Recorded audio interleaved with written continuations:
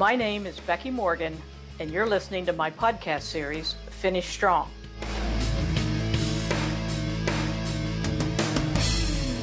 It was the best of times. It was the worst of times. It was the age of wisdom. It was the age of foolishness. The words of Charles Dickens, unfortunately, describe all too well the divergent paths two of my client companies chose. The two organizations are in very similar industries, but are not competitors. In fact, one referred me to the other. In both cases, they needed drastic improvements in operations to improve cash flow, reduce costs and lead times, and to increase on-time deliveries. In both cases, I worked with the owner and the operations team to make effective change.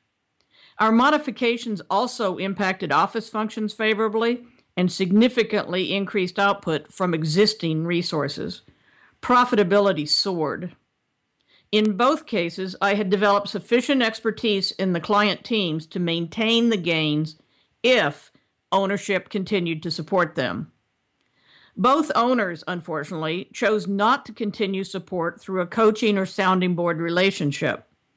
They believed the teams to be self-sufficient, though I had warned each of the risks of leaving newly developed operations leaders solely responsible for ongoing success. Let's start with the "it was the worst of times, it was the age of foolishness" client. Shortly after our active relationship ended, the operations leader left for another job. The selected replacement had little manufacturing background and no experience with or exposure to lean manufacturing principles.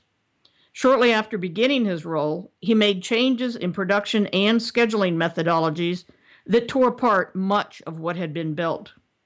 And then other operations leaders began to leave, as did individual contributors.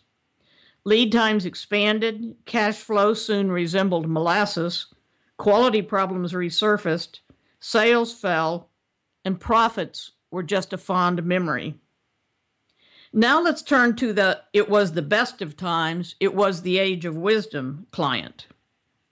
This client has stability and an operations leadership focused on maintaining and improving what has been developed. While slippages have occurred, there is a critical mass of folks committed to never returning to prior conditions. The owner has invested in key players visiting other companies and attending relevant workshops. And now they are reaching out to me for coaching support. They've done what they can and realize they need the support of additional expertise to continue moving forward. As Dickens wrote, "It is a far, far better thing that I do than I have ever done." Each owner chooses his own fate. I encourage you to learn from the mistakes of others.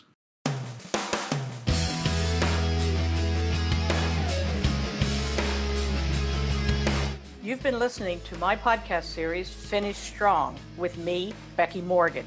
For more information, visit my website at www.fulcrumcwi.com.